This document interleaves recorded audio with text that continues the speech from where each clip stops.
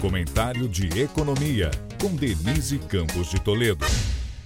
O mercado ficou mais estável hoje porque foi um dia fraco de indicadores e de movimento, sem a referência dos Estados Unidos, onde foi feriado.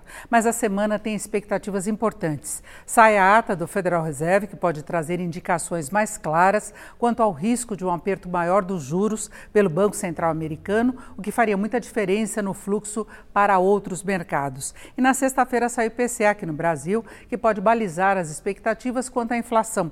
Expectativas que melhoraram para este ano, com o início da aplicação do teto do ICMS, mas estão piorando para 2023 pela possível reversão de algumas isenções, como de PIS/COFINS, sobre combustíveis. Além disso, tem a preocupação quanto aos efeitos que o pacote de auxílios poderá ter sobre o consumo e a evolução dos preços, fora as perspectivas para as contas públicas. Há a possibilidade até de a conta ficar ainda mais cara. O relator da PEC na Câmara, deputado Danilo Forte, do União Brasil, fala agora em incluir Vale Uber, chegando aos 50 bilhões que foram discutidos lá atrás, quando se pensava apenas em mudanças no ICMS e compensações de perdas para os estados. Mas depois disso, houve todo um pacote de bondades que, pelo texto aprovado no Senado, já chegaria a 41,25 bilhões de reais, sem compensação para perdas do ICMS.